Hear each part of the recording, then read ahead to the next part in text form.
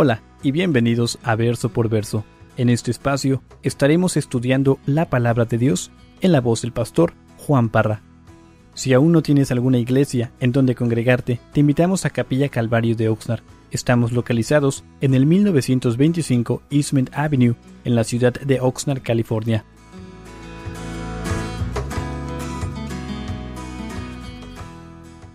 Abran sus Biblias a Hechos, capítulo 23.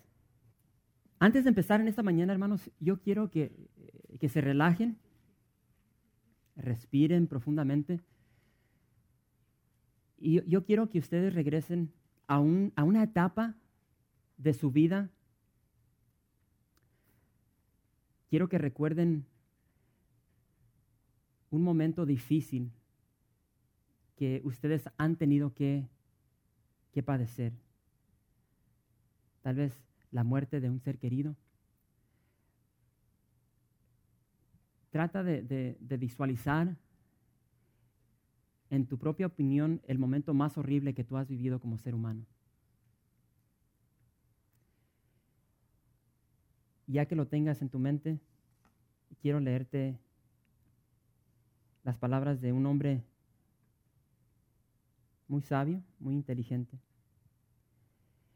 concerniente a lo que él escribió, hablando de la crisis, hablando de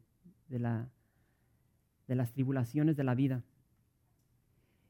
Y él escribió lo siguiente: no pretendamos que las cosas cambien si siempre hacemos lo mismo.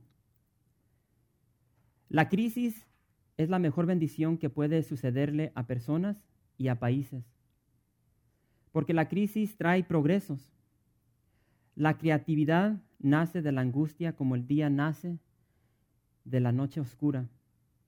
Es en la crisis que nace la inventiva, los descubrimientos y las grandes estrategias. Quien supera la crisis se supera a sí mismo sin quedar superado. Quien atribuye a la crisis sus fracasos y penurias, violenta su propio talento y respeta más a los problemas que a las soluciones. El inconveniente de las personas y los países es la pereza para encontrar las salidas y soluciones. Sin crisis no hay desafíos. Sin desafíos la vida es una rutina. Una lenta rutina. Y continúa y dice, y una lenta agonía. Sin crisis no hay méritos. Es en la crisis donde aflora lo mejor de cada uno, porque sin crisis todo viento es caricia. Hablar de crisis es promoverla y callar en la crisis es exaltar el conformismo. En vez de esto, trabajemos duro. Acabemos de una vez con la única crisis amenazadora, que es la tragedia de no querer luchar por superarla. ¿Quién escribió esto? Alberto Einstein.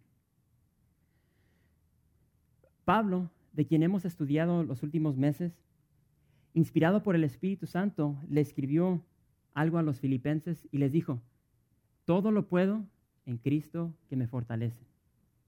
Todo lo puedo en Cristo que me fortalece. Quiero que recordemos lo que hemos estudiado en los capítulos 21, 22 y lo que vamos a ver el día de hoy en el capítulo 23 de Hechos. Hermanos, recuerden de que Pablo tenía un sueño, él tenía una meta, él tenía una visión. ¿Cuál era esa visión? De llegar a Jerusalén. ¿Por qué? Porque él quería compartir el evangelio, ese evangelio que da vida, que imparte esperanza, ¿a quién? A sus hermanos, los judíos. Esa era la visión de Pablo, esa era su sueño. Y sabemos de que cuando Pablo llega a Jerusalén, le dan la bienvenida. ¿Cómo? Dice que él, estando en el templo, fue acusado falsamente de meter dentro del templo a 4 gentiles, a 4 griegos, y sabemos que era falso, eso no fue cierto, mas sin embargo dice que lo arrastraron fuera del templo y le dieron una paliza. Dice que lo golpearon tan severamente de que lo tuvieron que cargar los soldados cuando se lo llevaron a la cárcel, cuando subieron esos escalones que llevaban a la fortaleza de Antonia.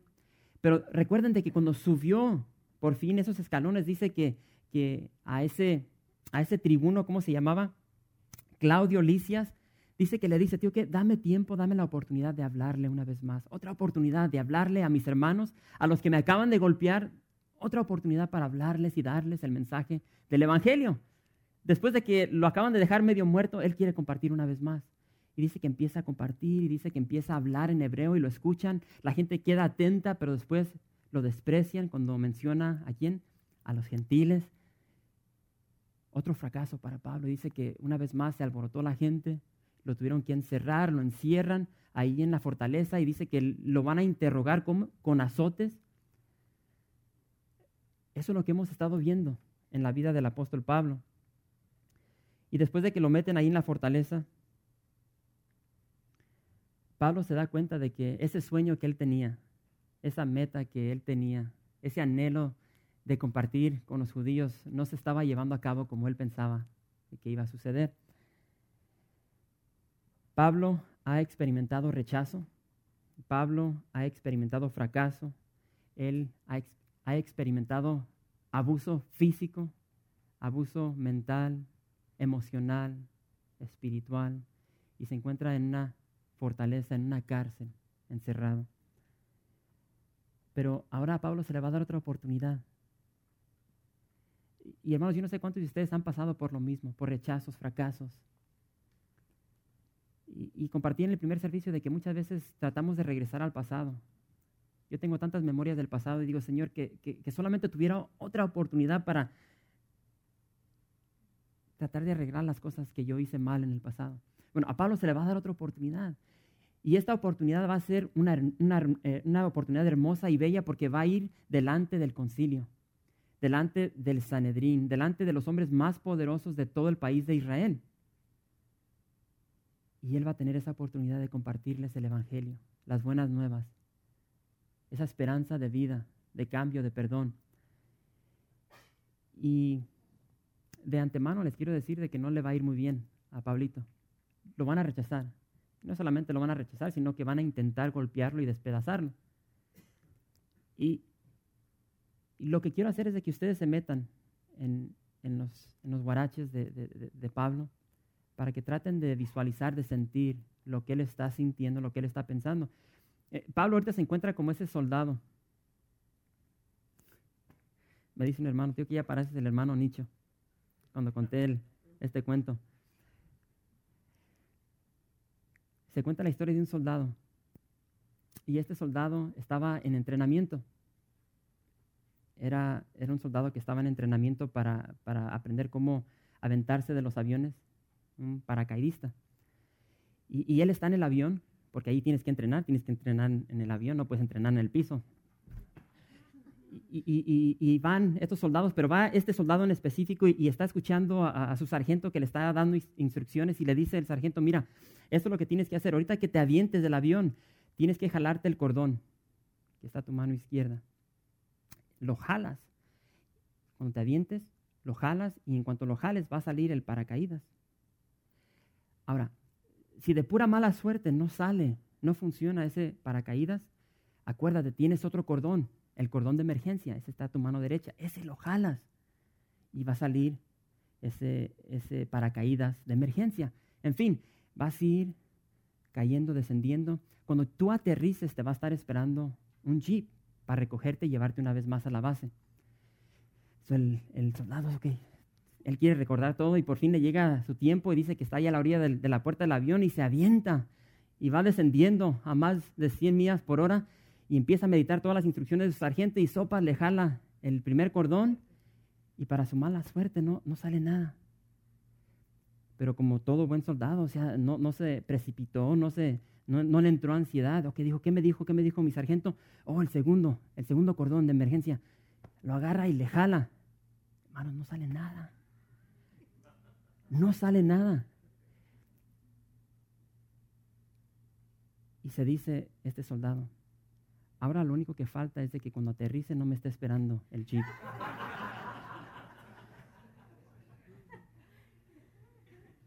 Y hermanos, yo pienso que así es como se sentía Pablo. Para donde quiera que Pablo quiere jalar, no se le están abriendo las puertas, se le están cerrando. Y hermanos, eso trae frustración a nuestras vidas. Cuando nosotros queremos hacer cosas para el Señor y el Señor nos cierra puertas o las personas son bien cabezonas, trae frustración. Pablo va de rechazo en rechazo, va de golpiza en golpiza. Y quiero que veamos lo que va a suceder. Y dice allí, Hechos 23, verso 1, Hechos 23, verso 1. Dice, entonces Pablo, mirando fijamente al concilio, dijo, varones hermanos, yo con toda buena conciencia he vivido delante de Dios hasta el día de hoy. Y nos detenemos aquí. Recuerden, hermanos, de que Pablo está delante de este concilio, delante del Sanedrín, los hombres más poderosos de toda la nación de Israel. Y Pablo dice aquí que se dirige a ellos como hermanos. Y tenemos que entender de que cuando la gente común se dirigía a estos hombres poderosos, les decían padres. Pero Pablo le dice hermanos, implicando de que Pablo en el pasado fue parte de este concilio, de este Sanedrín. Y eso sabemos de que es cierto, lo hemos estudiado en el pasado. Y Pablo se dirige a ellos como hermanos. Pero lo que yo quiero que hagamos en esta tarde es de que nos enfoquemos en las palabras de Pablo cuando dice, yo con toda buena conciencia he vivido delante de Dios hasta el día de hoy. Y hermanos, realmente hay muchas personas que viven sus vidas pensando de que son buenas personas. Hay tantas personas, una multitud de personas que se consideran buenas. Y estas personas viven sus vidas de acuerdo a sus conciencias. Viven sus vidas de acuerdo a sus conciencias. Y Pablo dice, yo he vivido toda mi vida. ¿Cómo? Delante de Dios hasta el día de hoy, basado a mi buena conciencia. ¿Sí? Se dice que la única forma de poder vivir tu vida con una buena conciencia es el tener una mala memoria. Porque realmente, hermanos, lo que hacemos nosotros cuando estamos solos, lo que pensamos, realmente es triste. Pero para muchas personas, y puede ser que en esta mañana haya personas aquí que se consideran buenas y que están viviendo sus vidas de acuerdo a su conciencia. Su conciencia es su brújula que te está guiando en el camino de la vida. Y quiero decirte de que aunque la conciencia es buena, no es perfecta. Pablo vivió su vida, como dice aquí, de acuerdo a su buena conciencia. Y esto, ¿a dónde lo llevó a Pablo? Lo llevó a Pablo a dividir hogares, a golpear a personas inocentes. Incluso lo llevó al extremo de asesinar a personas, porque allí es donde lo estaba guiando su conciencia. Su conciencia nunca lo pudo guiar a la verdad. Eso es la religión. Y es lo que estamos viendo aquí. Y como les digo, aunque la conciencia es buena, no es perfecta. Muchas personas dicen que la conciencia es un buen aguijón. Te pica y te avisa cuando tal vez vas mal, pero no es una buena brújula para tu vida. No hay como la palabra de Dios. La palabra de Dios es perfecta y nos guía a toda verdad. En fin, ya que Pablo está enfrente del concilio, fíjense cómo reacciona este concilio. Y dice allí, Hechos 23, verso 2, dice, el sumo sacerdote Ananías ordenó entonces a los que estaban junto a él que le golpeasen en la boca. Entonces Pablo le dijo, Dios te golpeará a ti, pared blanqueada. ¿Estás tú sentado para juzgarme conforme a la ley y quebrantando la ley me mandas golpear? Hermanos, qué tristeza cuando un líder, el día de hoy, cuando un pastor fracasa como líder. Cuando un líder no cumple con sus deberes, cuando un líder no cumple con su llamado. Aquí tenemos al hombre más poderoso de Israel y hermanos, él está fallando completamente. completamente está fallando, está desobedeciendo la palabra de Dios. Y sabemos de que Ananías es el sumo sacerdote, aquí nos dice la palabra de Dios, y él tenía que obedecer la ley de Dios. Él tenía que ser un ejemplo de la ley de Dios aquí a la nación de Israel, y está dando un mal ejemplo. Y creo que el día de hoy hay muchos líderes que están dando mal ejemplo de lo que debe ser un hijo de Dios. Muchas veces pensamos de que solamente los líderes tienen que demostrar esa piedad, esa integridad, ese caminar de verdad, pero es igual. Tanto así como ustedes me están viendo ahorita y ustedes esperan de que el pastor viva una vida de santidad, bueno, yo también espero lo mismo de ustedes. Todos somos hijos, todos somos hijas de Dios y tenemos que vivir ese caminar que demuestra a quién estamos sirviendo.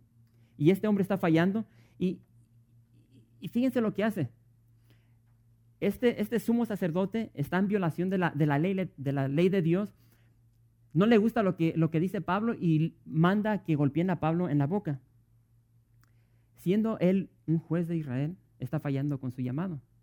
La palabra de Dios dice de que toda persona que tenía que ser juzgada por 2 o 3 personas. Él dice, ok, yo te voy a juzgar aquí, mereces un golpe, y le dan un golpe en la pura boquita. Incluso violando la ley de Dios, porque en Deuteronomio 25 ahí dice de que si una persona era acusada y era culpable, tenía que ser azotada en la espalda, nunca en la boca. Entonces vemos cómo este juez que está representando a Dios está fallando completamente. Y es precisamente el por qué Pablo le responde, ¿cómo? ¿Dónde estás? Dios te golpeará a ti. Y le dice, ¿cómo? Pared blanqueada. Hermanos, Ananías se nos es descrito por el historiador Josefo y nos da una buena descripción de este hombre. Quiero leerle algunas de sus virtudes, si las quieres llamar virtudes, pero Josefo dice de que este sumo sacerdote Ananías era un hombre profano, era un hombre avaro. Este hombre tenía, dice él, un temperamento colérico, y incluso se sabe de que este hombre, porque era avaro, se robaba todos los diezmos de los sacerdotes. Y las palabras que Pablo le está diciendo aquí, cuando dice Dios te golpeará a ti, hermanos, realmente se volvieron realidad.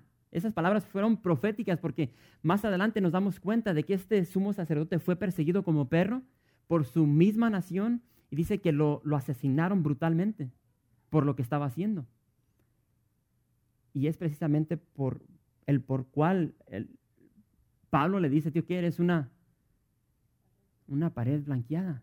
Y son las mismas palabras que el Señor usó para describir a estos mismos líderes religiosos. Las mismitas palabras que encontramos ahí en Mateo 23. Y tal vez estás aquí y no puedes comprender qué significa el que le haya dicho, tío, que eres una pared blanqueada. Tenemos que entender la cultura. En ese tiempo, cuando moría una persona, se hacía una procesión y cargaban al difunto.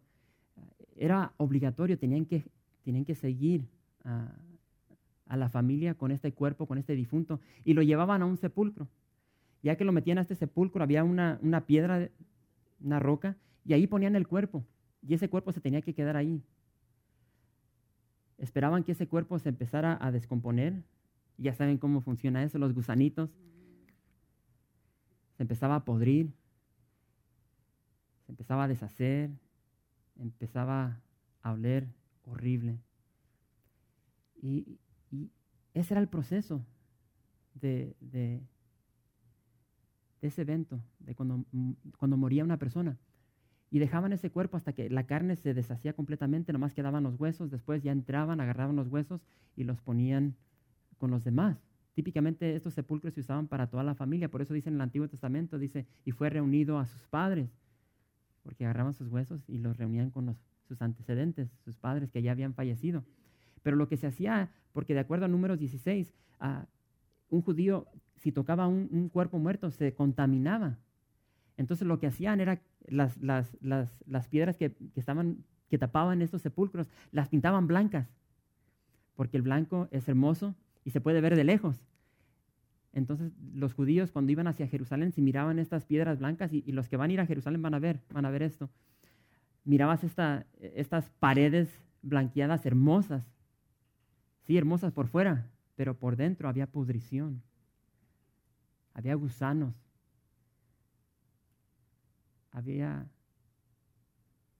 yo no sé cuántos de ustedes han olido un cuerpo muerto que se está deshaciendo. Es horrible. Y eso es lo que era Ananías.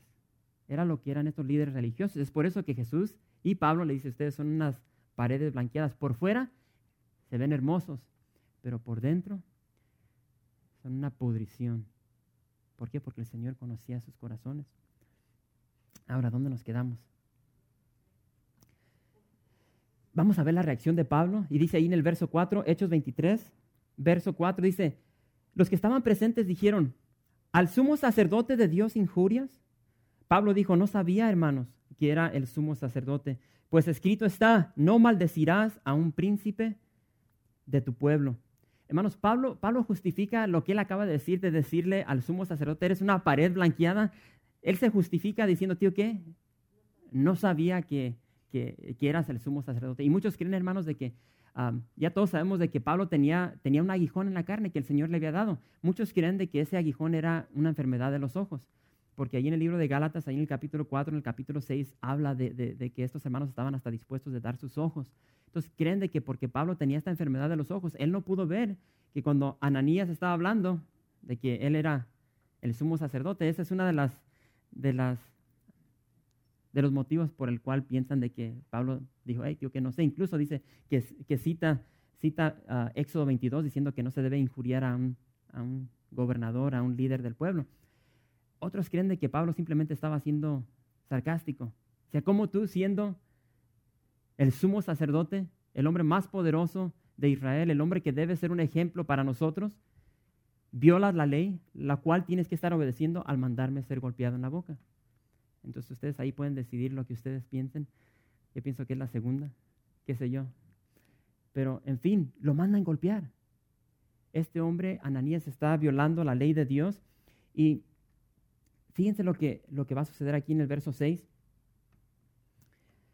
Tenemos que entender esto antes de empezar a leer. Regresando al principio que les dije que Pablo tenía un sueño, el sueño de compartir el evangelio a la nación de Israel, a estos judíos. Y ahora se le da esta oportunidad de ir delante del concilio, delante del Sanedrín. Y hermanos, él puede ver cómo inició todo. Le dan una golpiza, le pegan en la boca. Hermanos, otro fracaso, otro rechazo. Pablo rápidamente se da cuenta, tío, que esto no va para donde yo quería que llegara. Él puede ver de que lo van a rechazar, no van a aceptar. Inicia todo con un golpe en la boca. Entonces Pablo, vamos a ver aquí en los versos 6 al 10, cómo va a reaccionar. Hechos 23, verso 6, entonces Pablo, notando que una parte era de saduceos y otra de fariseos, alzó la voz en el concilio. Varones hermanos, yo soy fariseo, hijo de fariseo, acerca de la esperanza y de la resurrección de los muertos se me juzga. Cuando dijo esto, se produjo disensión entre los fariseos y los saduceos, y la asamblea se dividió. Y es lo que quería Pablo. Porque los saduceos dicen que no hay resurrección, ni ángel, ni espíritu, pero los fariseos afirman estas cosas. Y hubo un gran vocerío, y levantándose los escribas de la parte de los fariseos contendían diciendo, ningún mal hallamos en este hombre, que si un espíritu le ha hablado o un ángel no resistamos a Dios. Y habiendo grande disensión, el tribuno, teniendo temor de que Pablo fuese despedazado por ellos, mandó que bajasen soldados y le arrebatasen de en medio de ellos y le llevasen a la fortaleza. Hermanos, ¿qué pensaría Claudio Lisias una vez más, estando viendo estos judíos que son tan agresivos, tan impulsivos, que una vez más empieza esta revolta y quieren despedazar a Pablito?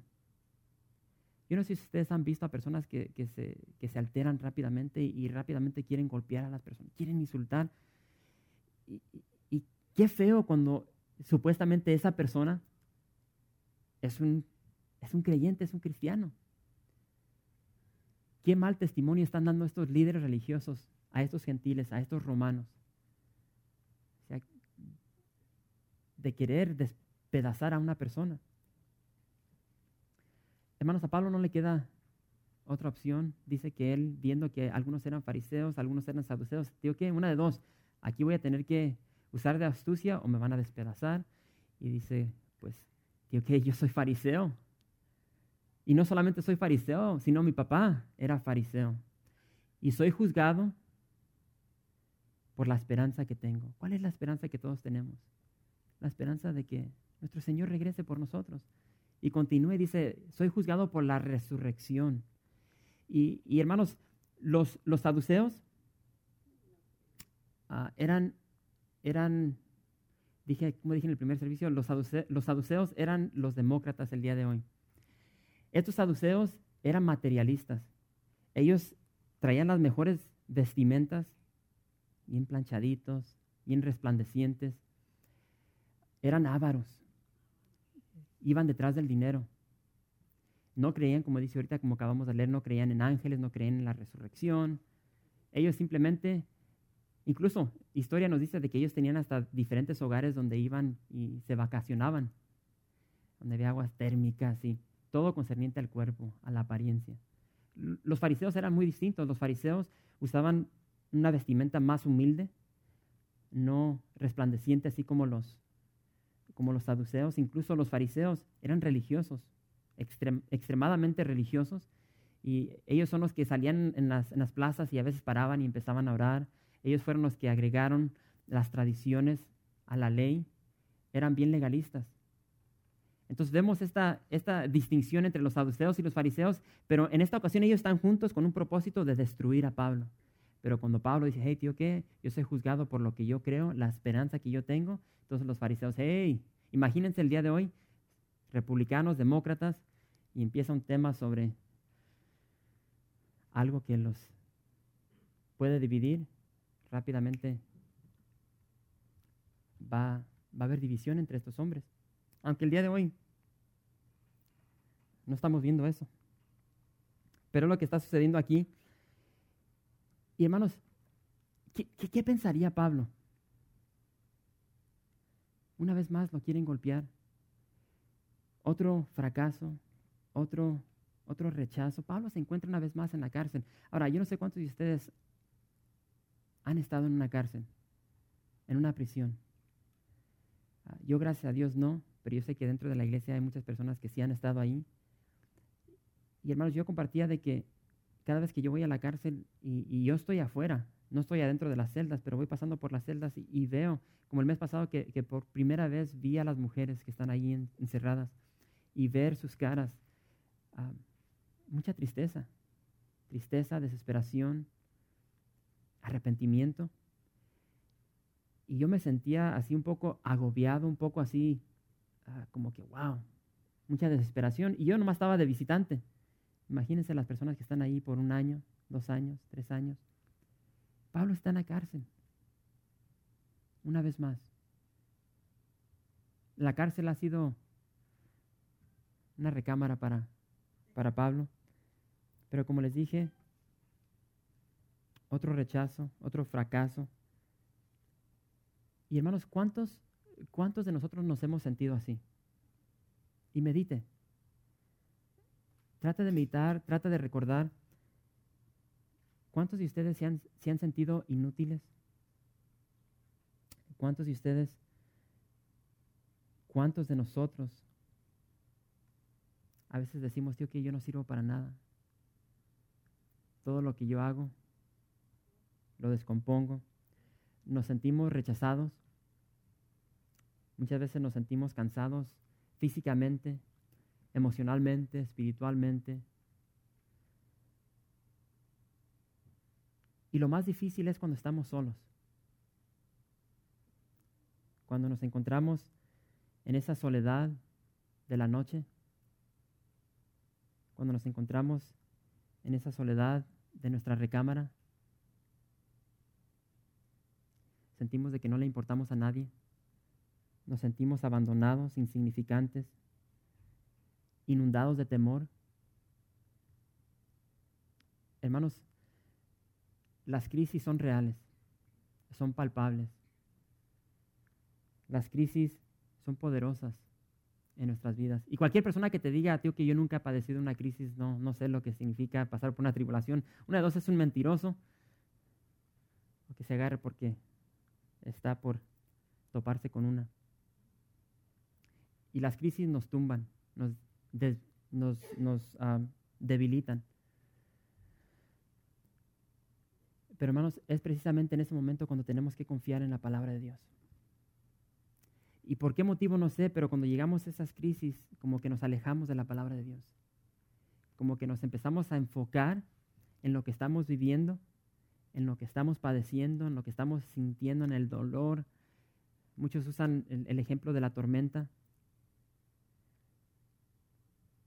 Pero es cuando tenemos que enfocarnos en las hermosas palabras de nuestro Señor Jesucristo, porque es cuando estamos en medio de la tormenta, en medio de la crisis, que el Señor llega con sus brazos de amor y nos abraza, nos consuela y nos va a decir, y nos dice, como le dice a Pablo, aquí en el verso 11. Hechos 23, verso 11. Interesante porque dice, ¿a qué hora será? A la noche. A la noche siguiente se le presentó el Señor y le dijo, ten ánimo, Pablo, pues como has testificado de mí en Jerusalén, así es necesario que testifiques también en Roma. Hermanos, en la oscuridad de la noche, en la soledad de su celda, en la peste de su celda, porque en aquel tiempo no eran como las celdas de hoy que tienes tu propio baño, tu lavamanos, tu camita. Estamos hablando de tierra, tenías que ir al baño.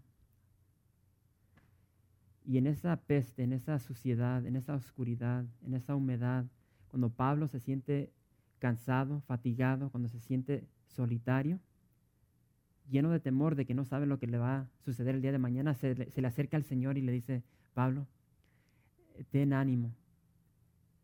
Pablo, ten ánimo. Le dice, porque como has testificado en Jerusalén, vas a testificar en Italia, en Roma. Y hermanos, sabemos de que Pablo siempre quería ir a Roma. Y el Señor llega y lo consuela y le dice, no te va a pasar nada. No en esas palabras, pero es lo que le quiere dar a entender. No te va a pasar. Ellos no te van a hacer nada. Aunque te quieren despedazar, no te van a hacer nada. Porque así como has testificado aquí, vas a testificar en Roma. Entonces, eso significaba de que iba a estar a salvo. Y ese deseo que él tenía de ir hasta Roma, hermanos, ahora va a salir hasta gratis. ¿Por qué? Porque los romanos van a pagar su traslado desde Jerusalén hasta Roma. Hermanos, cuando Dios tiene un propósito, Él lo va a llevar a cabo. No importa dónde estemos, no importa qué tan bajo caigamos, si el Señor se le presenta a Pablo en esa cárcel apestosa, hedionda, oscura, el día de hoy el Señor nos dice a cada uno de nosotros, familia, ten ánimo, porque yo no conozco lo que ustedes están padeciendo. Yo no sé sus dolores, solamente los que confían en mí y comparten lo que están viviendo en el día de hoy, pero eso no importa, lo que importa es el que el Señor sabe lo que tú estás viviendo. Y el Señor te dice en este día, cualquiera que seas, ten ánimo porque yo estoy contigo.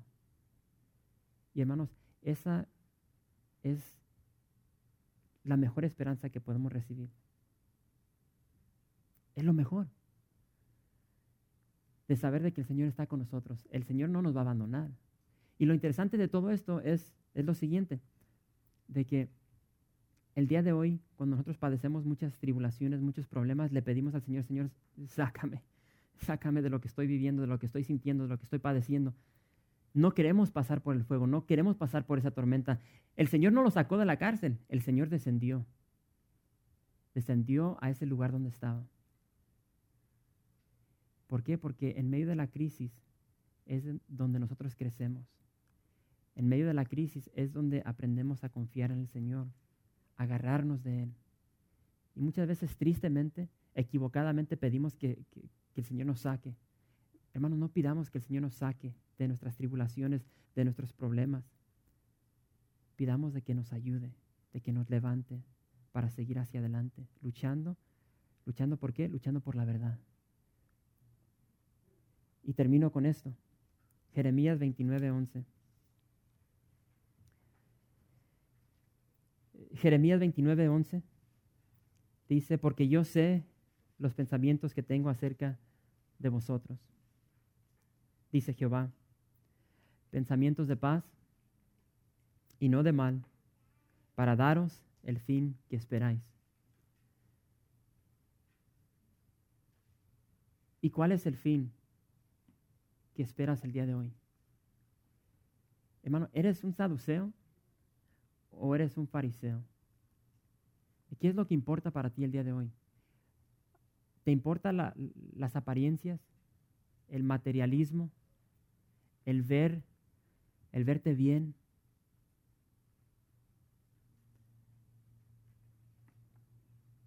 ¿O te importa lo que dice la palabra de Dios? ¿Te importa la verdad de la palabra de Dios? Lo que Dios quiere para tu vida. No tanto al extremo del legalismo, pero sí el de creer y obedecer la palabra de Dios. El Señor tiene hermosos planes para nosotros. Y la realidad es de que todos vamos a pasar por una crisis tarde o temprano. Cuando ese día llegue, estemos listos para acudir a ese verbo que se hizo carne. Y como hemos celebrado el día de hoy, se hizo carne por ti y por mí, para darnos una esperanza de vida eterna. Y hermanos, eso es lo que importa, porque recuerden, aquí no está nuestro hogar está en el cielo, solamente somos peregrinos. Esperemos al Maestro, esperemos a nuestro Rey, porque llega pronto. Gracias por visitar calvariooxnard.org. En este sitio web podrás encontrar información fresca cada semana, como los servicios previamente grabados, los cuales están disponibles para ti, para que los puedas escuchar en cualquier momento. Estamos seguros que este material será de gran edificación espiritual para tu vida y para tu familia. La visión de Capilla Calvario de Oxnard es ser como Jesús, aprendiendo y viviendo la palabra de Dios.